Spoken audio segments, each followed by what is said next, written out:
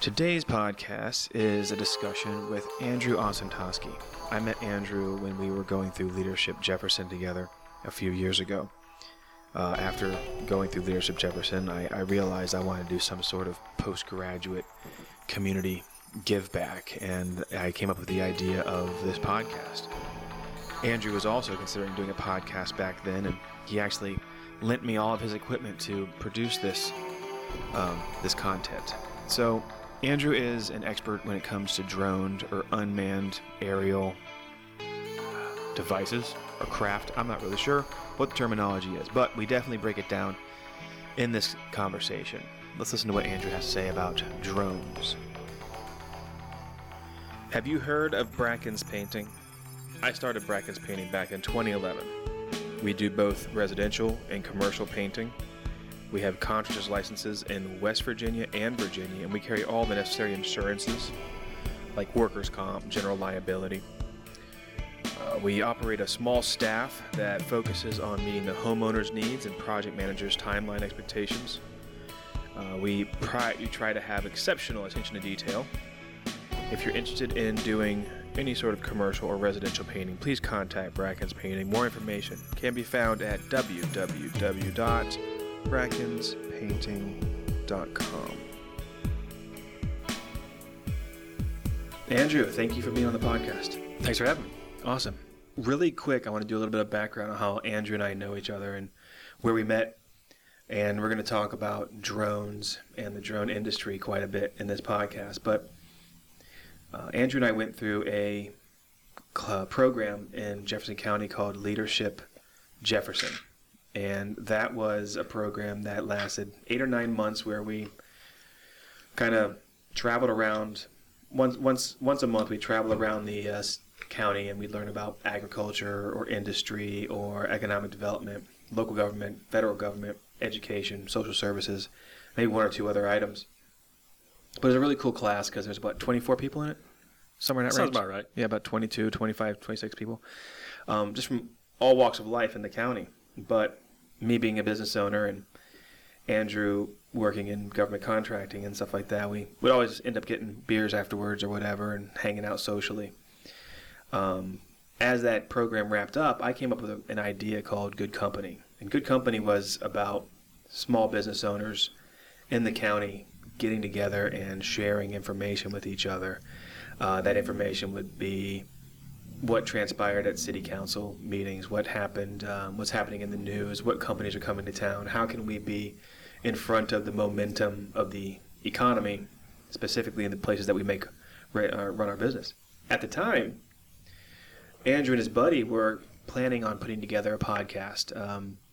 And Andrew said it'd be cool if I came on as like a small business content provider, like occasionally, like maybe once a month, once every 2 months, stuff like that. And his ended up not really being put together. And Andrew's a huge supporter of this podcast because he literally gave me all of his equipment that he was going to use for me to use because I was developing a bunch of content and didn't have equipment yet. So, Andrew, I really appreciate your support because really, without you and your encouragement, I wouldn't have been able to move forward with this hobby.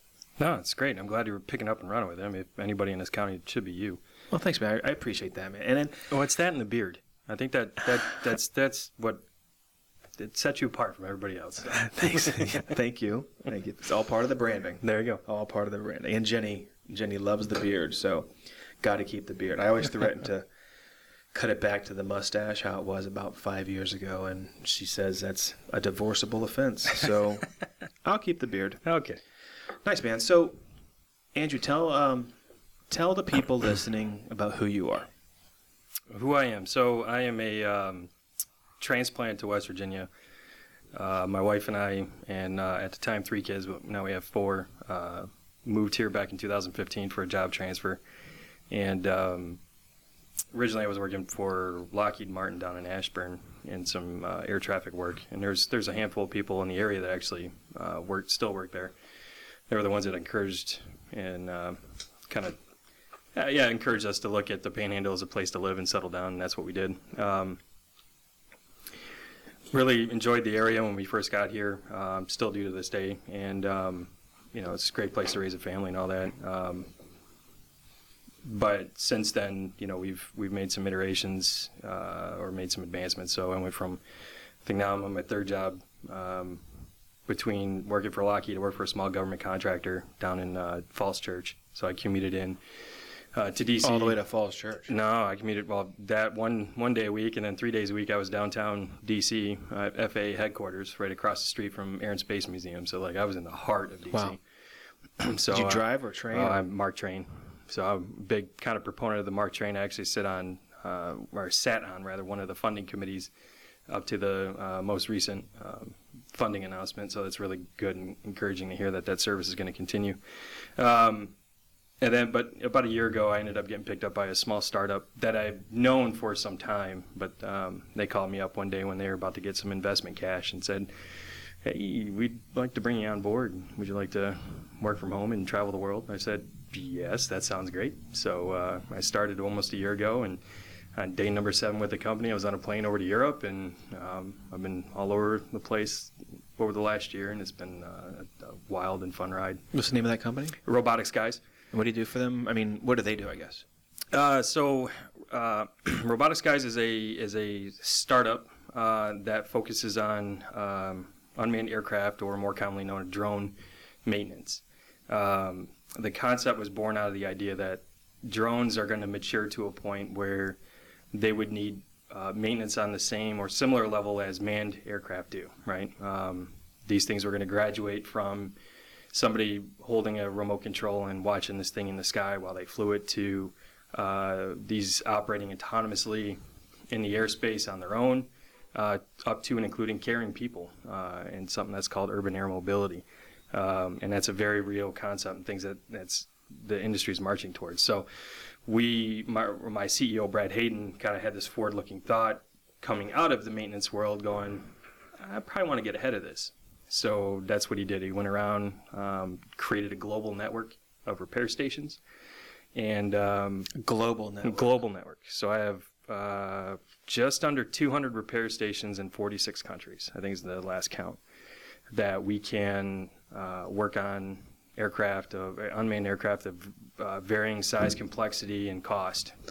I want to circle back around to that maybe at the end of the podcast, because that sounds like very advanced content that I want to break the basics down first. Yeah. Yeah. And this is called the Break It Down for Brackens podcast. So let's really just let's keep it simple at first. Got it. Anything else about your background you want to let us know about? Just for those my experience in the drone world isn't just with this company. In my previous job as a contractor, I worked on the integration of drones into our national airspace system. Now, that sounds like a complicated term, sure. It really just is. I helped take the rules as they were written and develop tools and technological solutions so that people out in the country can operate drones safely and efficiently. So I have a pretty wide breadth of knowledge when it comes to this stuff, being part of the teams that were in the rooms at the FAA headquarters working on the integration of this stuff. So I have some insight and some perspective that most people, very few are going to have. So. Well, I think the general knowledge of drones is the most basic. It's the one that we buy for our kids or our nephews, and it's a $40 quadcopter that runs off of a very basic remote control, left, right, up, down, I think. Yeah. And maybe some triggers or whatever that make it go forward or backwards. I haven't even played with one in years. But there's even the smaller ones, and they kind of grew out of those little helicopters you could buy 8 years ago. Mm-hmm. And they were the small ones, the ones that broke on the third crash. But regulation came down years ago that to fly even the children's version, you had to register it. Is that what it was? Yeah. So in 2015, they came out with a registration requirement that anything over, it was 0.55 pounds, so it ended up being about 8 ounces, had to be registered. And there was a very intentional reason for that. And it was primarily, it was a training purpose. So it was $5 to register. It gave you this alphanumeric code. And kind of what it did is it gave the FAA the ability to reach back to the registrant and to provide training and education as needed. That was the initial idea. There were some challenges in court to that. There were some privacy concerns because you got, kids who as young as 13 whose information may have been on government websites, so they had to strip a lot. So there was a lot of controversy around it. And in fact, it actually got overturned at one point because it didn't follow correct protocol, and then Congress came back and reinstituted it. But that was kind of like the first regulatory step or the first regulatory action to do anything with drones on a residential or kind of a recreational level. What year was that again? 2015. End of 15. So at the end of 15, if it was regulation then, that means they were probably working on it in 13. Not that one. Okay. That was kind of a snap decision based on some other things that were going on both within the FAA but also on the Capitol Hill. And that was kind of really just brought forth fairly quickly. Now, in the background during this time was something called the Small UAS Rule, Small Unmanned Aircraft System Rule. That ended up being enacted into law in June of 2016. So that was definitely at this time going on in the background. There was authoring a notice of proposed rule that went out in February 16, and then the final rule came out in that June. That is now the operational rules. So it's not just registration. This is where the pilot license comes in. Well, yeah, we're not even there yet. Got it. So I guess what I'm saying is what I've learned by reaching out and learning from people, specifically how laws are made, how regulations are set, it takes years to get something moved forward. Well, if we want to go further back, there was actually a special exemption that was offered as early as I think it was 2012. It was a public law, something that came out of Congress, and it was buried inside the FAA Authorization Act. The FAA has to get authorized after so many intervals of months or years or whatever. So there was a special exemption there. That was really the big kickoff. But then, yeah, you're right. From 2012 to 2016, the end of 15, when the registration rule came out, and then other things like, it was multiple years to get this stuff out. Right. So I guess the point that I'm getting at is in 2012, you saw the very first, probably 1 pound drones being sold at Christmas time, right? Yeah. Like they were getting more advanced. I'd argue it was probably about another year after that. Okay. I think it was more like 13. Right. So I'm saying like in that time frame, that's when, and they were probably really expensive, like just ridiculous, and like a exceptional toy to buy for somebody or for someone to own. But I guess what I'm saying is, as they begin to develop the regulations in 12 or 13, by 14, you have these other brands coming out with significantly more advanced. And although still expensive, by 16, 17, the ones that were $1,200 are now $300. Yeah. Right? Yeah. But the acceleration of the technology is well ahead of the level of regulation, right? Beyond belief. Okay. Beyond. And I'm just talking from a hobbyist. Yeah. Not even I know some of these drones, I can fly it around the parking lot of an abandoned shopping mall pretty easily, right? Yeah. But then there's also drones that you can fly on flight plans that are like 5 miles long, traveling anywhere you want them to go. Mm-hmm. I'm just saying they have these capabilities. Yeah. And then I'm sure you'll explain more capabilities that they have. But so how does and this might not be your topic, but how does the legislation or the regulation keep up with the level of technology available to the regular consumer? It doesn't. And flat out, the answer is it doesn't. Okay. What I will say, and I'll give the FAA some credit, and sure I'm biased because I was in the room in the walls and I was doing some of this work. They are listening to industry, because industry is in there fist pounding the desk going more, faster. Okay. And the FAA is listening. They are putting resources into things, and I was a result of one of these things where, there was this in the small UAS rule. There's airspace access, and there's requirements around getting into certain airspaces, specifically around airports. And the FAA went and said, okay, we're going to develop a technological solution. It's really a software solution. We, the government, will build the back-end data infrastructure and the data housing. You, industry, in a public-private partnership, develop the front end. You develop the user interface. And here's a document that says here's all the rules you got to follow, right? And if you want to plug into our system, we're not going to pay you to do this, and you're not going to pay us to do this. This is a partnership. You meet all these rules, you can plug in, and now you can offer this real-time service to your users, your customers. So if we think of how long it takes regulations to get into place, but more specifically, how long does it take any federal agency to procure a brand new system, a new technological solution, can cost upwards of $20 million just for the feasibility studies, and it could be a decade, especially with the FAA because everything's safety sensitive. But what I'm getting at is they turned this thing around in 2 years, and they were able to offer this service to operators. And the impact was at the time or right before this solution went available, if you wanted to get, say we got Martinsburg Airport, right? And that's a controlled, there's controlled airspace there down to the surface. And if you wanted to fly inside that controlled airspace, it would take upwards of 114 days to get the approval back from the FAA. You would go online, submit a paper form or a web form, take almost 3 months to get it back. With this technological solution, and the acronym comes out to LANCE, and you can get an airspace authorization in 7 seconds.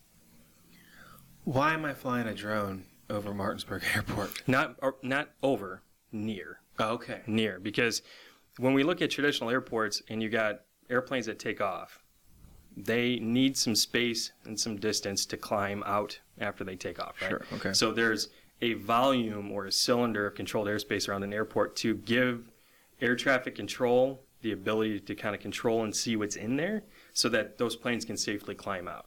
So Martinsburg is a good example because it's kind of a simple, generally a one runway airport, and you see all the C-17s in and out. When we get to, say, a more complicated airport such as Dallas-Fort Worth, that ring is a little bit bigger, and then there's a couple shells that stand out off to the side so that it gives safe and controlled airspace for those operations. How do you know if you're in one of those zones? Well, you either if you're taking a remote pilot, or you're going after your remote pilot certificate, you took a test, which is going to test your knowledge on that, as well as this LANCE solution would depict those areas and show those to you. So there's solutions out there. My 12-year-old nephew Yeah. is not following these solutions. Should be. Okay. Or the parents should know it, and this is where a little bit of controversy would come in, but at the most basic sense, anything over 8 ounces or 0.55 pounds, that is an aircraft. Oh. The United States federal government considers that to be an aircraft, no different than a Boeing 737. Okay. So if you're going to operate an aircraft in the airspace system, you then cannot claim ignorance against the regulations, right? You're supposed to know about these things. Now, I get the argument. This seems really heavy when is. a lot of times you're looking at a toy. Exactly. And that's what I was about to say. Yeah. A lot of folks look at these things as toys, and truthfully, they pretty much are. And there's some things coming down the road that will help further kind of delineate what those things are and separate good from bad, well-informed and not well-informed and all that. And really it's more about just, it could be as simple as this, where it's me talking to you on a podcast about these things to help people understand this subject better so that they can go out and inform themselves. I'm just imagining if me and my kids are going to visit grandma and they live inside that zone right next to the airport, which there are plenty of neighborhoods right over there, and they take the drone out of the car because we're just visiting and they start flying it around. Yep. It almost reminds me of how dangerous it was to download music illegally back in the Napster days. Yeah. They're going to come find me and find me and that kind of thing. Now, I mean, let's walk that scenario through a little bit further. Sure. If you then created 99 times out of 100 or a better rate than that, nothing's going to happen. Everybody's fine. Okay. Because most likely that drone that you're operating in the backyard is probably below the treetops. If a plane is encountering a drone at that level, they got bigger problems. True. Right? Mm-hmm. Totally true. However, if the operator or the drone itself created a hazard to any aircraft or the airspace system or anything like in that manner, and it were to be caught or reported, that's like a $20,000 fine minimum by the FAA. They have that authority in law to do that. And what I find interesting, especially in this case, when dealing with drones, is how many laws are out there on the federal books that we don't know about that we could get pinged for, and this is a great example. Yeah, that's amazing, because you're right. The drone should be below. Let's go to the next step then. That drone you brought to my house and we demoed it. What was that drone called? That was a DJI Phantom 3. So it's an older one. I bought that. Yeah, that was years ago. Yeah. So, what does that run retail approximately? Do you remember? When I bought it, I think it was about, I paid like $850, $900 for it. Okay, let's say it's $900. How much do you think it's worth now, or would a similar drone would retail for now? Ooh, those are two different questions. If I tried to sell that same one, like if I tried to secondhand sell it, I may get $120 for it. What if it was something comparable at Best Buy or something like that? Brand new? I mean, yeah, you probably, if it was that with those capabilities, it would still probably be $250 range. Really? But now if we look at what you could buy for $900. No. We're not there yet. Oh, okay. I'm just saying, I'm making, I guess, an analogy. You have the licenses. Yeah. So when you were showing me how it works, like you're allowed to do that. Mm-hmm. But that thing went high. Yeah. Those things fly really high. But that was limited. I mean, so the law says that you can't go any higher than 400 feet. Okay. Well, still 400 feet is well above the treetops. Yeah, but what I was showing you was software limited to 400 feet. It stopped me at 400. Now, there's an override in there. Oh, I see. That I could have done, and it would give me a bunch of warnings and yelled at me, but I still could have done it, and I could have taken that thing up to like 4,000 feet. Right. Okay, again, that's getting into another rabbit hole. I guess what I'm saying is the one my nephews might be using would climb to 80 feet probably. Yeah. Again, still probably below treetops and all that. Back in those days, a $900 drone, which is now currently a $250 drone, you can fly to 400 feet anywhere you want to, whether you're right or wrong. Yeah. So the average person with $250 could fly a drone that high. Yeah. Yeah, that's pretty crazy to me, right? Now, that's not even like the commercial thing. All you gotta have is it registered, not a pilot. Correct. Whoa. Okay. Right, because we can go down when you're ready. We can go down the pilot track. Yeah, that's coming up in a few seconds here. I'm just building this scenario in my head that I can go buy that DJI on sale, super clearance, because it's 4 years old for $250 most likely, and I can have an aircraft by definition flying at 400 feet around the area, no matter what the area is. Yep. Without much regulation at all. Correct. Oh, jeez. Great. Now, if I want to fly, no, let's go back to the other thing first. What do you get now for $900? You get some pretty amazing tech. Basically, you get twice the capabilities that you saw when we were flying mine for half the size. I mean, so the software doesn't allow it to go higher because it's not approved to go higher. Yeah, there's and even some of the soft, like, so in the case of DJI, they've gotten really good with their app where in the case of Martinsburg, it knows that that's controlled airspace and will actually give you warnings like, can you take off here? And it'll start pinging you, and more are doing that. Yeah, that makes sense. That's a very good some very good oversight there. Okay, so double the capabilities. You mean double the distance, double the battery life, that kind of thing? Double the speed, the capability and the clarity of the camera that's on board, the storage, the speed, sure. Yeah, bro, we haven't even gotten to that part yet. I got all these questions. Okay, so before we go down the capabilities, let's talk about, because the most common ones are just a registered drone that is a hobbyist. Yeah. Then if I want to fly a drone with a camera over my 5K or over even, I don't know, a cornhole tournament that's happening, you have to have some sort of special permitting, correct? Or licensing. Licensing. And it comes down to this question of, the license, the remote pilot certificate is actually its technical term, it allows you to operate in certain commercial manners, right? So, meaning you can receive goods or services, including money, to perform a certain task. It's not limited to money, and that's a common misconception that, well, I'm not charging somebody for it, so therefore I don't need a license. That is not true. Okay. It is some sort of, if you're doing a task that furthers a business or you're receiving goods or information from, or goods or services from, in exchange for that, then that is considered a commercial operation. So in this case, if you want to fly over your 5K, it is something that you're doing for your business, the furtherance of your business, your brand, your whatever, one would consider that a commercial operation, regardless if it's your company doing it for your own personal or your own personal business interests. Right. It would still be considered a commercial operation. So I would need a remote pilot certificate for that. Correct.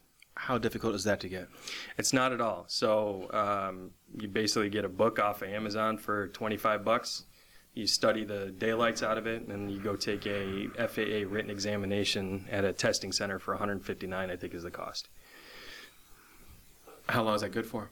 It's good for 2 years. There is after 2 years, you're supposed to go take a new test, but the most recent authorization out of the FAA now says that they got to come up with some sort of a recurrent training, so you don't have to go take another test. You can just do some training and be done. That's still in development, though. So then I can be I'll have my remote pilot certificate, so now I could be paid to fly a video camera over a birthday party or a soccer game or something like that. Yeah. Now there's a lot of rules that go along with that.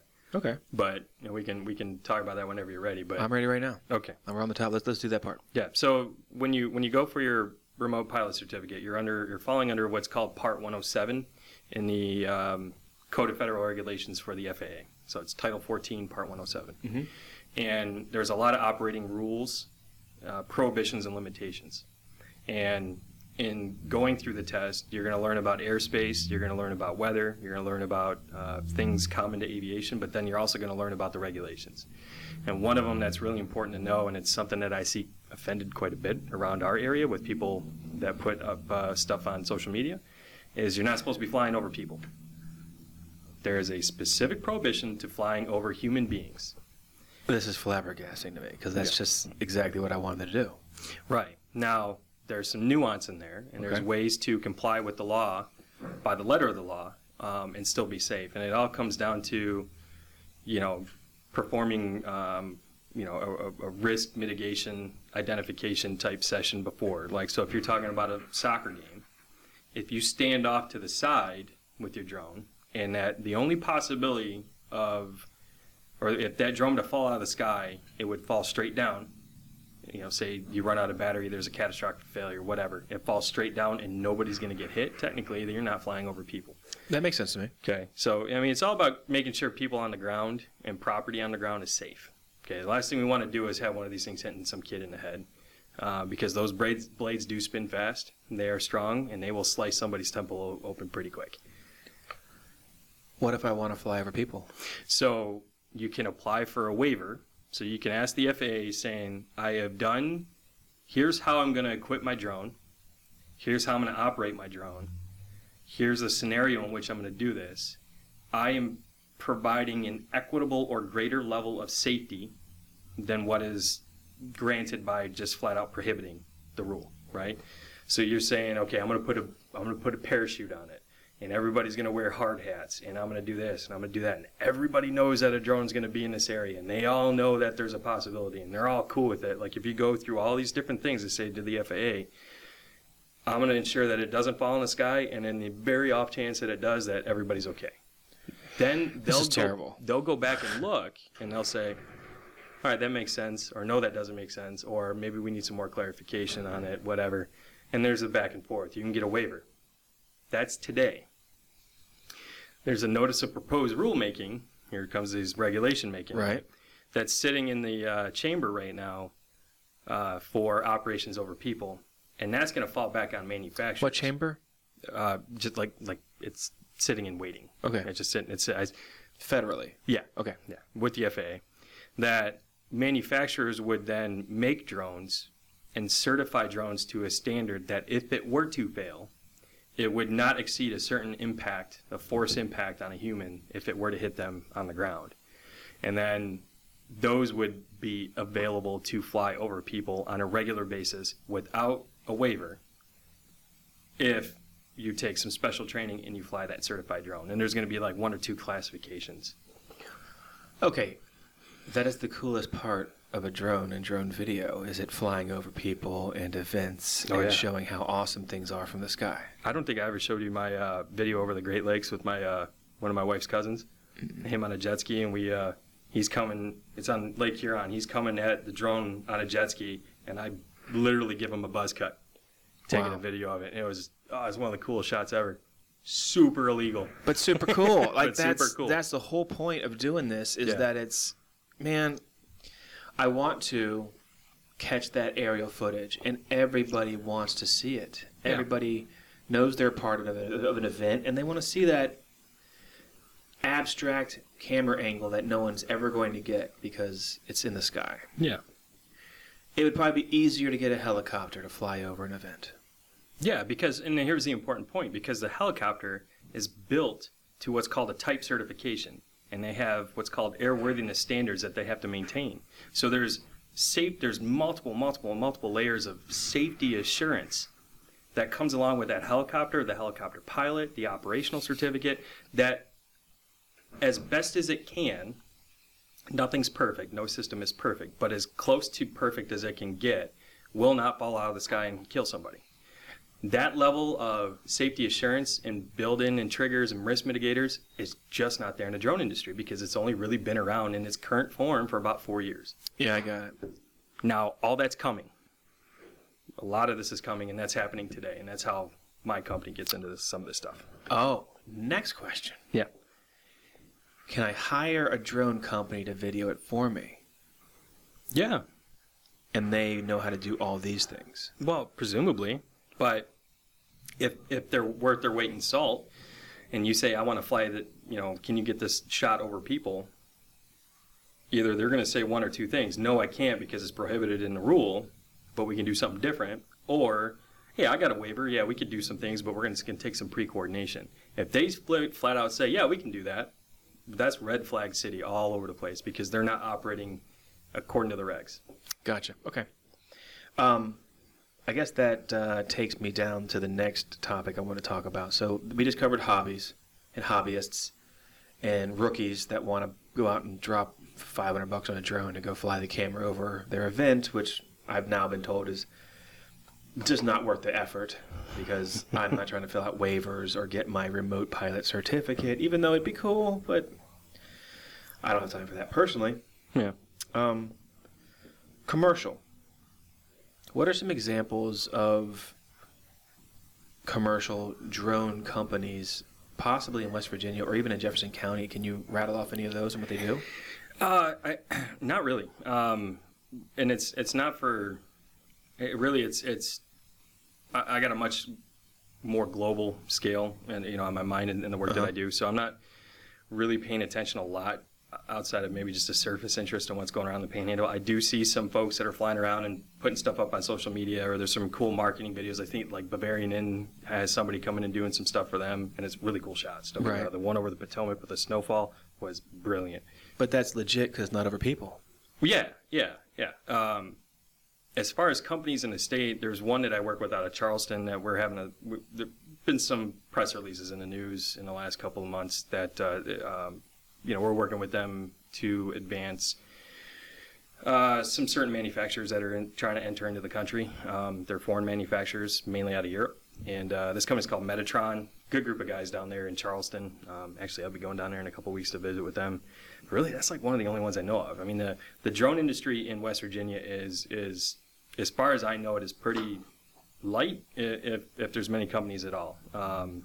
Outside of what I would consider more of the consumer/prosumer level, which is photographers, realtors, things of that nature. If we want to go a level up, I don't know of many. Well, let's go there first. Yeah. You're right. I didn't even think about that. Realtors do pull this off. They pull these really cool aerial shots. Yeah, there's a couple around here doing a whole bunch of stuff. In theory, they have a remote pilot certificate?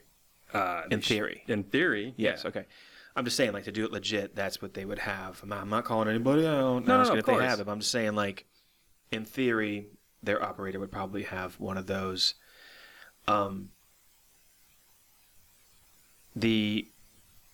remember. I think I was at Rotary or at a chamber event, and I met somebody who had a drone company that would survey large crops. Mm-hmm. They would kind of fly over the crop and be able to identify from the air, I guess, diseased areas or Yeah. failing sections of crop. I think that was in Jefferson County. Yeah, I think I know what you're talking about. I think it's agronomy or something like that. I can't remember. I can never say their name right. But Right, there it were was- guys out of Martinsburg Airport that were doing that. Right.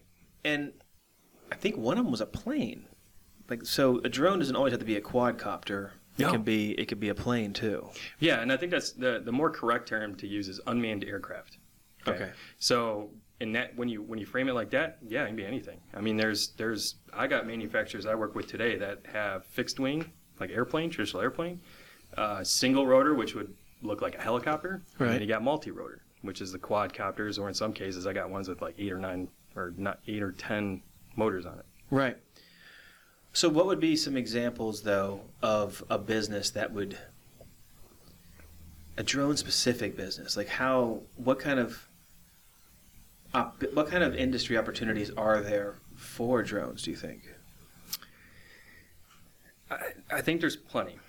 At the base level, most of the industry currently is built off of imaging, be it video image, like actual like pictures, Right. color pictures, straight video, through special sensors and imaging, IR, LiDAR, videography, cinematography, all these things. They all come back to a baseline that they're just capturing imagery. Now, they're really good at capturing images. It's what you do with the images after the fact is really where the bread and butter of an industry really could be, right? It's what you do with the data. So in the case of the guys flying over the fields, you could take a 16-year-old with that same camera, put them out in that same field, and they're going to collect the same data. It's the analysis of the data after the fact that's really the key. Oh, I see. Okay. So Yeah. it's just a tool to collect data then. Yeah. Okay. But it's a cheap and cost-effective way to do it. Because if you wanted to hire a helicopter to do something like this, it costs like $1,000 an hour to fly a helicopter. Right. So that's a bit cost prohibitive when you can throw a drone out there for. I mean, you bought the thing for $1,000, so. My mind is really spinning now. I'm starting to think of a lot of different opportunities that could be used for used with drones. But you're right. The imagery is the primary thing so far. It seems like. Yeah. No. Commercially, though, there's always this hype about Amazon delivering drones or packages with drones. Yeah. I think it's pretty obvious what it is, but I don't know if anybody's thinking about where does it take off from? How does it hook up to the package? How does it know where to fly? Does it fly to your house? Does it fly to a typical zone? Is it Yeah. a locker it drops it in? Like, do you know anything about that? Oh my Lord, more than you know. Let's do it, man. Break it down. Let's do this. Tell me It's- about how Amazon might be doing it. Well, let's not talk about Amazon. Okay. Let's talk about UPS. Okay, sure. And the reason I'm going to talk about these guys is just shameless plug here. Just last week, no, not last week. It was this week. Yeah, it's already been that long a week. On Tuesday, we announced our formal partnership with the manufacturer of the drone that UPS is using. Oh, cool. So I was out in California all last week, working on side by side with this manufacturer called Matternet to learn how to repair and to alter their vehicles in a safe manner in accordance with How big are their vehicles? about the size of this table. Okay, so about 6 feet wide, 5 Yeah, feet wide. man, I would, five on a good day. When How you many- factor in the propeller, How many motors? 4. 4. It's a quadcopter. Mhm. And you have to have a bigger propellers, bigger motors to pick up bigger weight. Yeah, but they're only picking up so many pounds. I think they're limited to, I think it's like 5 pounds or something like that. I couldn't tell you the specifics, but this is just what I'm thinking. Do you need that much power to pick up 5 pounds, or is that Not overkill? really. That's overkill. I mean, they got a monster battery in it, but Cool. Okay. yeah, I mean, they got a look. Their platform is extremely mature, and a lot of the questions that you were just asking, they're already figuring it out, or they already have solutions for. How do the packages get affixed? How does they get dropped off? Where do they take off and land from? So I think the key, and this is a question, or those set of questions are indicative of everybody, right? And they're all in various stages of maturity and development. What's important to know at the moment is that all these deliveries currently are being done at what's called a integration pilot program site. So there's 10 of them across the country, at least there were 10. I think it's down to 9 now, where they are working in conjunction with the FAA at these very specific test sites to perform these operations more in the research and development context, so they can gather data, figure out what works, what doesn't work, prove safety cases, and that's all on the FAA side. On the company side is to develop their concepts, to make things faster, to figure out what's working and what's not working. So the three big ones right now are Amazon, Google, and UPS. Okay, so it's amazing to me because you can't fly the drones to do this study to determine what's efficient for your company and what's not without working hand in hand with the FAA, who's like, maybe we should try this, maybe we shouldn't try this, maybe that's too much, maybe that's not, But I think this goes back to what we were saying earlier, where the technology is moving at such a blazing fast pace that, not maliciously, I think well-intentioned, these companies are working with the FAA to help them figure these things out so the industry can advance further and quicker. I got it. Yeah. Okay, that totally makes sense. And the FAA has to jump through hoops anyways just to get up to speed to have a committee or a team who's able to assess this. Absolutely. Right. Absolutely. So that's great that the FAA is working to try to meet the needs of the industry, and then the industry is like, you're not fast enough, let's help you with this even. Yep. That's really good. All right, so like in my mind, if I was UPS, and I know like, and I can't use UPS as an example. I have to use the Amazon, so I got to steal away from your plug. But basically, Amazon's freaking everywhere.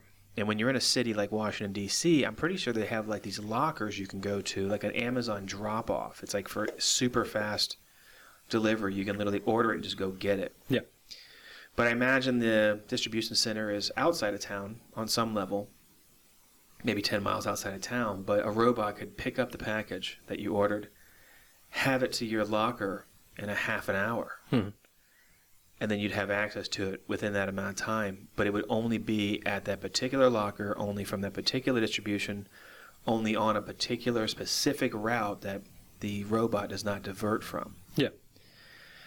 And then I think I saw some concepts in a video, or I can't remember where it was, but it was almost like neighborhoods could have drop pods where the Amazon drone could take a package of a particular size, and it would get dropped in this like bin that only you had the code to get into the bin. Yeah. But it would be neighborhood by neighborhood, so it kind of spread out that spider web a little bit farther. But for the most part, I'm assuming the drones can only carry one package at a time. Yes. So they have to be mega efficient. Yeah. But it'd be better if they carried 3 or 4.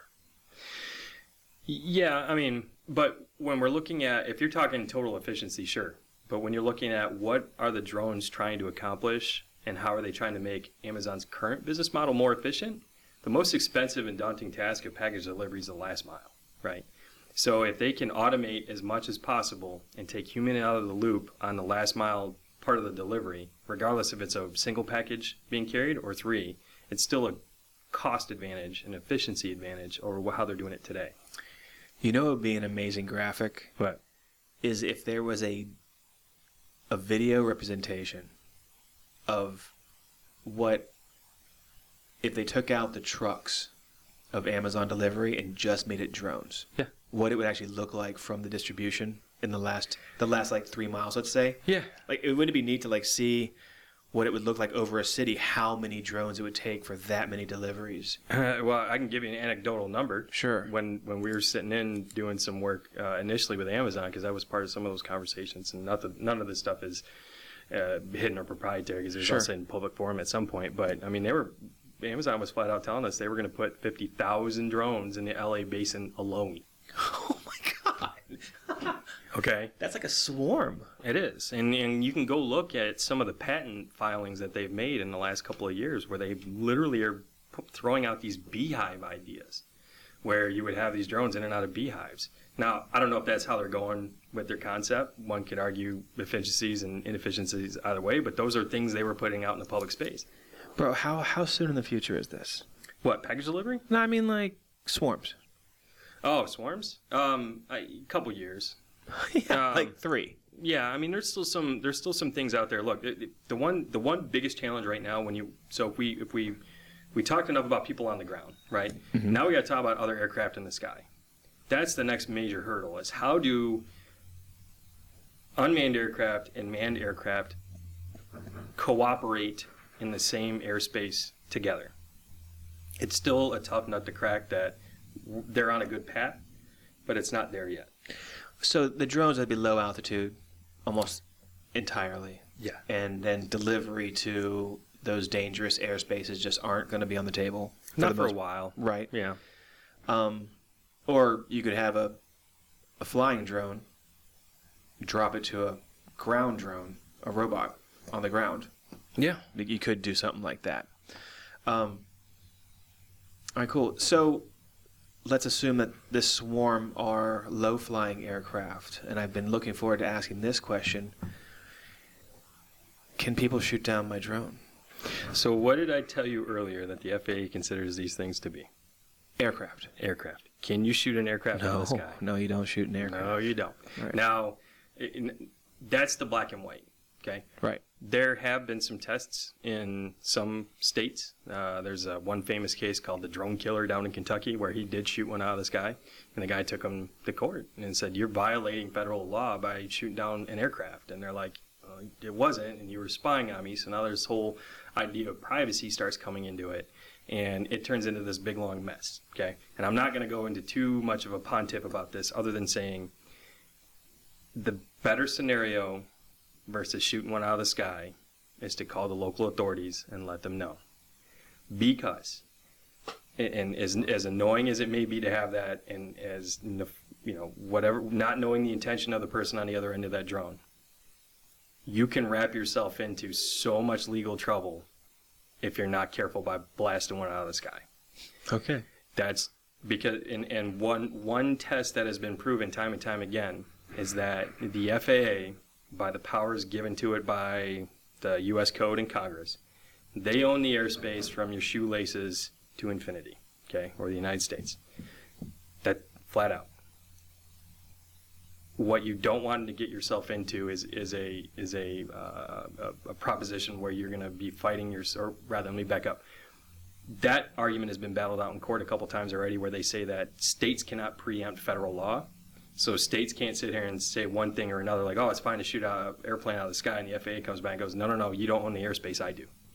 And then you get into this little entanglement. But point is you're dealing with the feds here.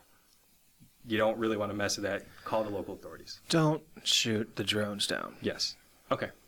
Now, there are some things in the works and developments that are occurring on the security side of the house that will help those things out to where law enforcement will be given better tools to identify who's operating that drone, who it's registered to, who it's tagged to, and they can go back and follow through, because one of the bigger problems today is you can see a drone flying over your house, you have no clue who it belongs to. There's no way to identify it. They all look the same. They're all these white quadcopter looking things. Right. How do I tell that one from the next one or the next one?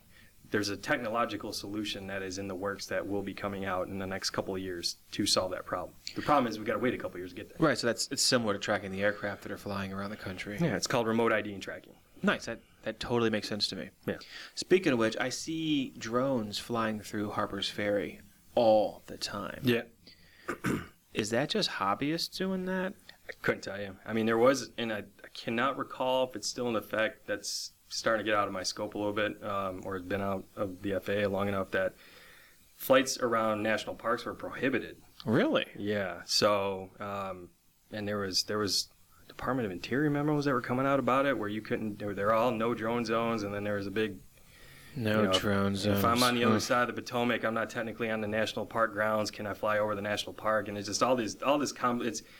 These are questions that the FAA never really had to deal with because you wouldn't get things loitering over that low and for that long. So I can't speak super intelligently on that anymore. I would say 1 out of every 4 times I'm down cruising through Harper's Ferry, yeah, I would see a drone just cruising through. Yeah. And one time I saw a formation of drones. Really, they were in like a V formation flying, and I was like, this is... And they came through multiple laps through it, and they were the bigger ones, like the one that you showed me. Yeah. And they had the flashing lights on them, and Yeah. they weren't hiding from anybody, but it was neat to watch it. Yeah. But I was wondering, where'd they come from? Yeah. So let's touch on that for a second before I go to my next segue. But what are the range of these average drones? Well, the ones you're going to buy at a store are probably going to be controlled via Wi-Fi, open, unprotected spectrum. So was that 2 point something megahertz or gigahertz, whatever. Okay. So it's limited to that range, which is about 2 kilometers. That's more of the stuff that you're buying on the consumer level. Okay. If we're talking some of the higher end things, they got a whole bunch of different types of radios in there that are either on unprotected or protected spectrum where they can go a lot further. Well, I think I'm misunderstanding something. Then, isn't there a way you can program a flight plan? Yeah. And I can send it like 3 miles away? Yep. And then, but that's farther than 2 kilometers. Right, but what you're doing at that point is you're loading a flight plan, you're loading a set of instructions onto the drone locally, onto the vehicle inside its hardware itself. Right. And you're going, okay, execute. And that thing's going to fly 1, 2, 3, 4, 5. Then that's what I'm talking about. Yeah. Okay, so what kind of range are you looking at then? But let's use that outdated DJI that you and I worked with that one day. How far do those go? Out and back safely, it probably could do, I'm just spitballing here, probably 5 miles out, fly a small kind of pattern, and Sure. fly back and still have a little bit of battery left. Okay. On a good weather day with light winds, Sure. if there's heavy wind, then that's a whole nother story. Gotcha. Okay. So I guess the next one I wanted to jump to, and these two might tie together. The last two categories I want to talk to when it comes to drones and business and contracting or whatever is industrial / military or / police. Is there an industrial use for drones also, or it's always just about the imaging and then the processing of the imaging? Yeah, there totally is. If we look at, on most use cases, they're going to be around imaging. Okay. I'm thinking like pipelines. I guess you could like image the condition of your pipeline or just security. Yep. Again, still revolving around imagery, right? Right. BNSF, the big railroad down in central U.S. and Texas, southwest U.S., whatever. They have a platform that flies over the rails. And again, it's all imaging, but it's like super smart imaging that can tell from altitude and at a current speed that they're flying, conditions of their tracks, any problems that they're identifying, things they got to go fix, right? And they're doing that in real time. I mean, they're collecting terabytes upon terabytes of data in a matter of minutes that would take them years to collect traditionally. I mean, it's the speed at which you gather the data and then what you can do with the data after, right? How you process it and react to it. If we want to go maybe a step past imagery, there's and with like search and rescue or with law enforcement is like search and rescue and life-saving efforts. There's use cases for Loudoun County has a really fancy drone that has some sensors on it, not imaging, but sensors that can help track people that are wandered away from their homes or their nursing homes or whatever it's called. Sure, yeah. Project Lifesaver. So that's a really great one. There's also use cases where in a disaster response, you can deliver small packages of life-saving equipment or materials, or in maybe some cases of very remote areas, food and water, if you can't get to it with a traditional vehicle quick enough. So there's drones are a tool. Right. It's a tool in your toolbox. And in this case, if you want to do a broader business, your industry is, say, commercial space exploration. Right. And you need to bring people back safely, and there's an incident, but you're doing it out in a remote part of the U.S. I don't know, somewhere in, say, southeastern New Mexico, just as an example. Sure. Wink, wink, nod, nod. Mm-hmm. You're responsible for 800 square miles of barren land that changes on a daily basis. The terrain changes. Part of your risk mitigation to get approvals to operate in that manner is to, say, build a drone solution in to deliver life-saving materials and equipment. Right. It's a tool in your toolbox to build to the bigger story. I got you. Okay. So let's talk about military and let's go police first, like police force. Yeah. There's always this talk that there's police are buying up military equipment and, whether it's tanks or armored personnel carriers. But now they're doing drones. Mm-hmm. And I guess drones for surveillance, drones for imagery, like you said. Yeah. But maybe even crowd control to some extent. Yeah. Break down some examples of that. Really good one that we spring break areas. There's a lot of, at least there were a couple years ago, some law enforcement agencies that were using them to hover, to check the crowds, see where the crowds were congregating, where they weren't, kind of hot spots. Can you tell that they're police drones? No, because I think the ones they were using were high enough, far enough away. You know, they kind of did it in the background. You don't need, you could be a good standoff distance away to see the broader picture. So, yeah, no, you wouldn't see that. And you're out in the public, so you have no guarantee of privacy when you're in public spaces like this, right? Sure. So that's kind of the surveillance, sure, but it's like, it's in a way to make sure that they're deploying resources appropriately, right? If there's a big crowd over here, I want to put my resources there, not over on this barren beach. Right. Others would be search and rescue, like I mentioned earlier. Some may be Overwatch for, you know, tactical operations, right? So if you know, everybody watches Bad Boys, right? And there's always some sort of aerial view. Right. Well, it's a lot cheaper and it's easier to acquire and, you know, a drone versus a helicopter. So if I could float an unmanned aircraft to keep Overwatch on a tactical operation, it's cheaper and it's a lot quieter. So I'm not going to give my position, or that, you know, I'm not going to kind of unveil that I'm coming to do this in the law enforcement perspective. Now, there are arguments to be made, and we're not going to go into the, Sure. you know. No, I'm just curious about capabilities. Yeah. And then, of course, in the military, they have little drones and gigantic drones and jet drones. And as a matter of fact, I remember when I was in the military 20 years ago, one of my neighbors at Fort Belvoir, he was in a program where they were able to fly, I want to say it was either helicopters or jets remotely if the pilot was incapacitated. That was 20 years ago.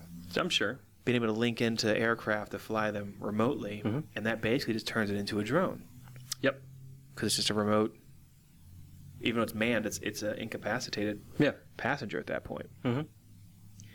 So, you know, they weaponized those drones. Mm-hmm. I guess there's not really much to talk about. We've all seen the commercials and the movies on what that looks like, and I imagine it's doubly more awesome with all the secret stuff they probably have. Yes, sir. Yeah. Let's see. I'm trying to think of what else I wanted to ask, because I've been shot down on my business ideas on trying to have a drone company. Sorry, man. I know. I get it. What have I missed? Well, I think there's an opportunity in the state. Wait a minute. Okay, go ahead. I'm sorry. No. I thought about what it was. We didn't talk about the future. Yeah. Is that what you want to talk about? Let's talk about the future and some of those fairy tales you told me when we were having beers years ago about what drones could really be used for, right down to even an education level. Yeah. Come on, break it down.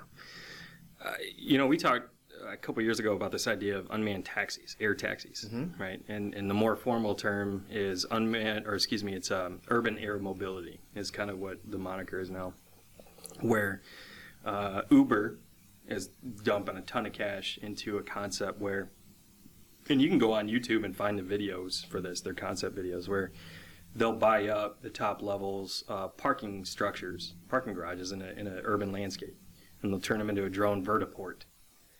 And a vertiport. That is the term. That is there is literally standards work being done on. There's vertiport committees being stood up left and right.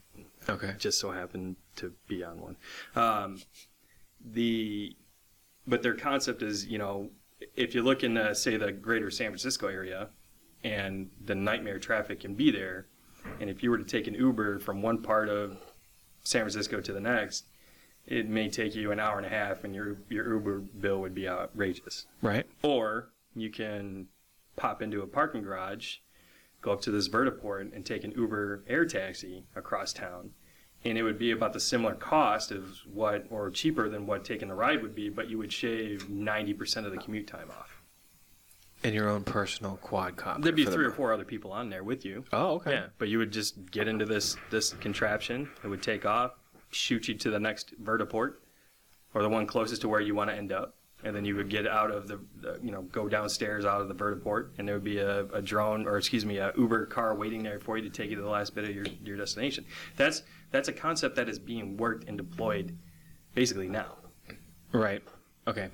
Hold on. I'm piecing this together in my simple brain. So we have airplanes. Yes. Coming in for landing and taking off and on approach. Yeah. That's higher in the sky. Close to the ground, we've got approximately 50,000 package drones. Mm-hmm.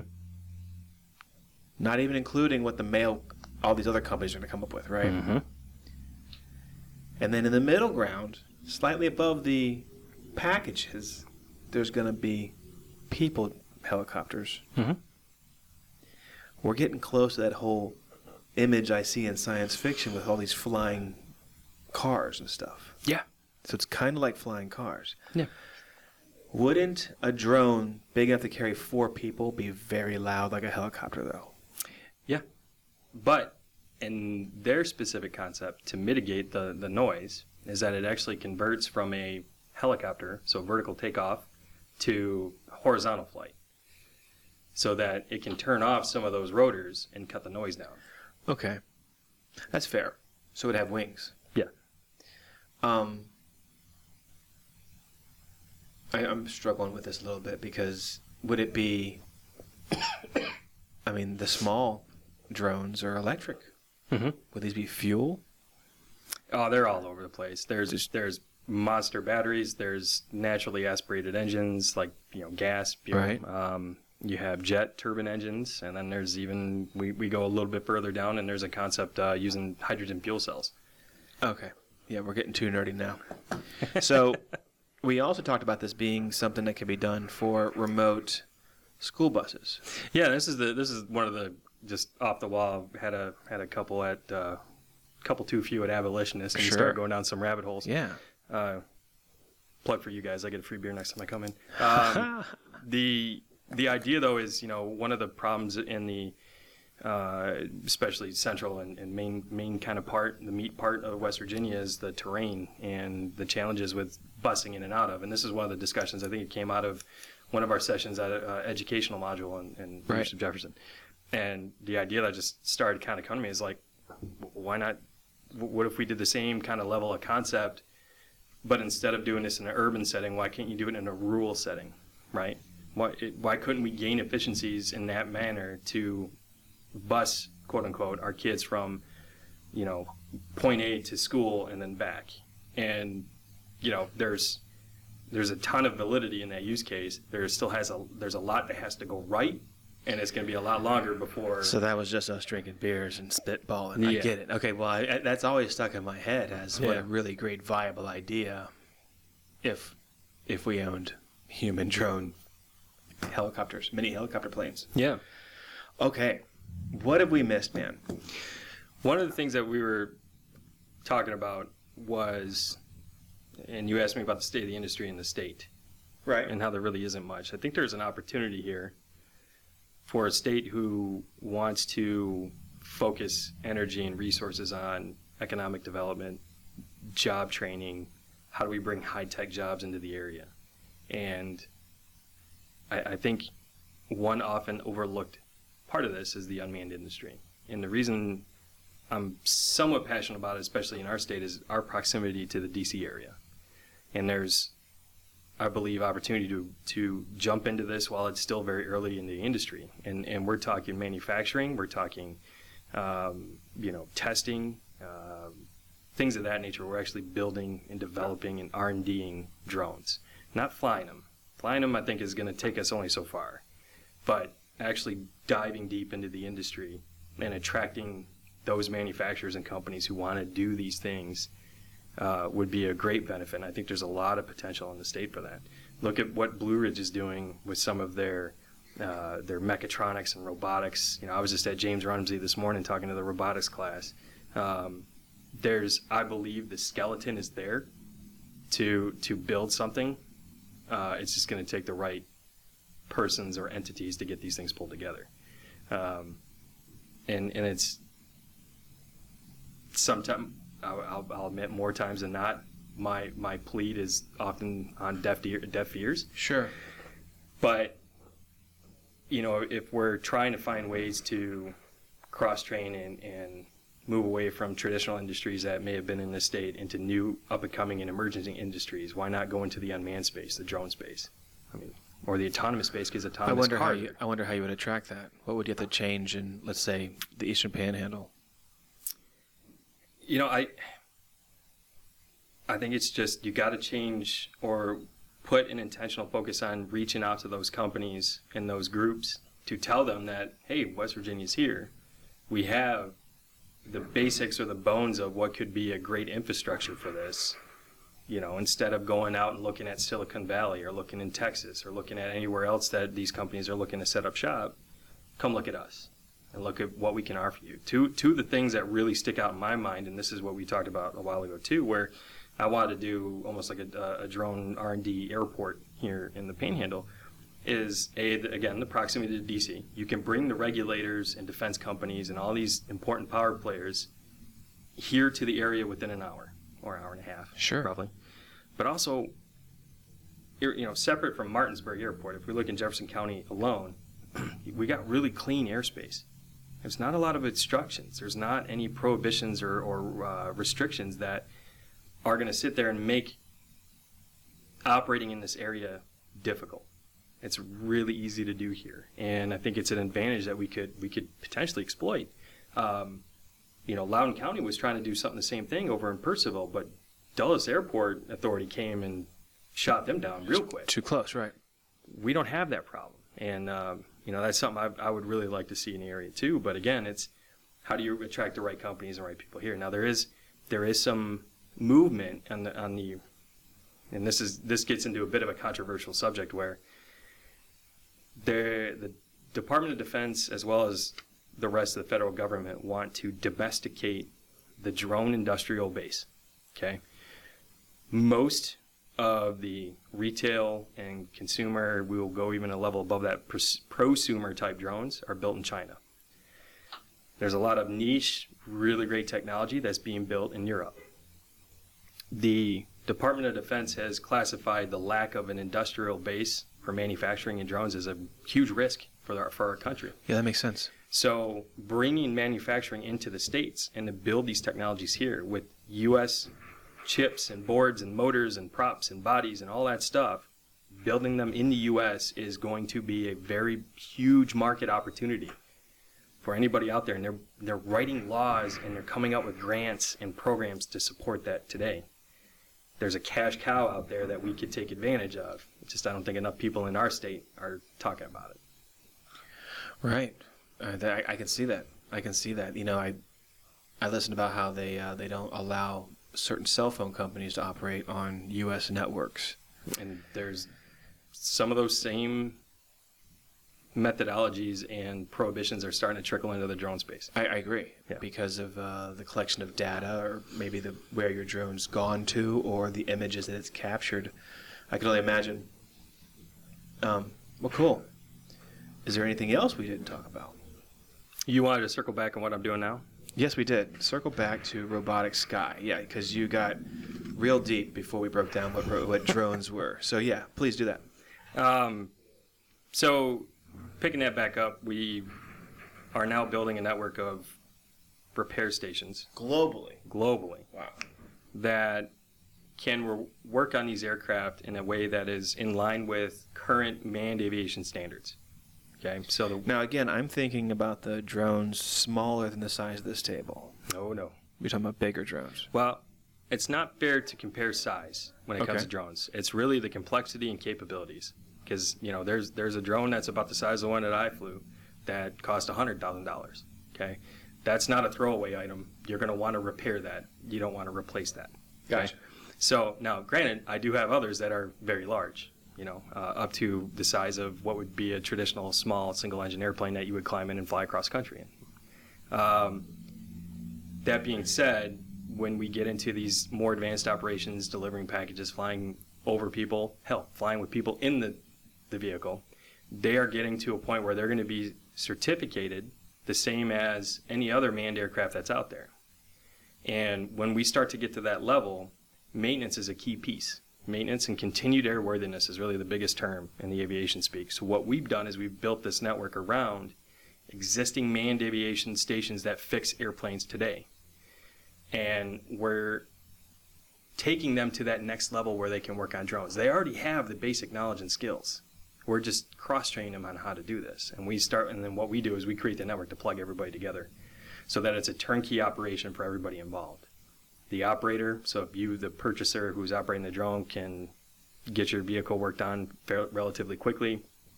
We plug in the service centers and make sure that they are trained and they have the appropriate technical data and skills.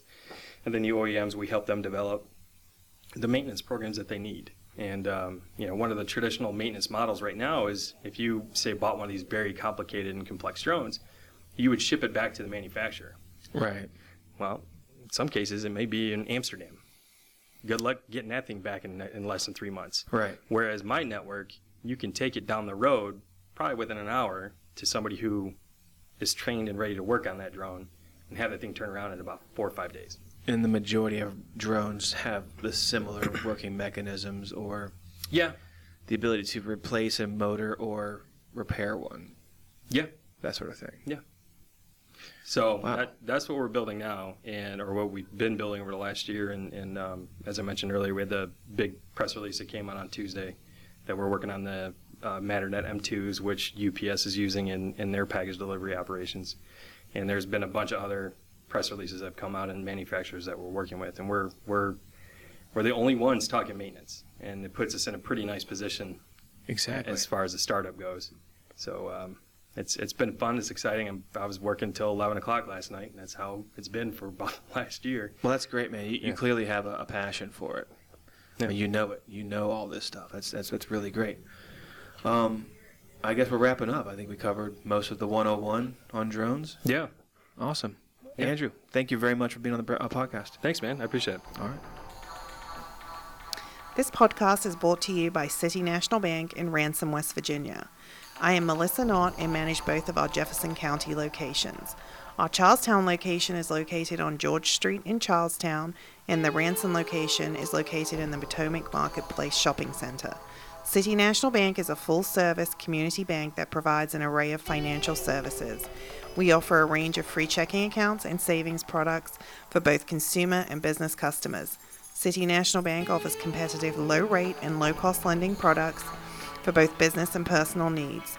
Come and talk to me or one of my team members and get products and services that are tailored to fit your schedule and help you to achieve your financial goals. I can be reached at both the Ransom and Charlestown locations. Check out our website at www.bankatscity.com.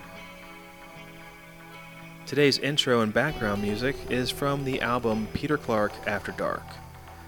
The performer, Peter Clark, told me that this melody popped into his head while he was resetting the fuses in the basement. Peter's not an electrician, but he is comfortable doing work on small projects around the house. The name of the song is I Floated Past the Breakers. Search for him on SoundCloud. Peter Clark After Dark.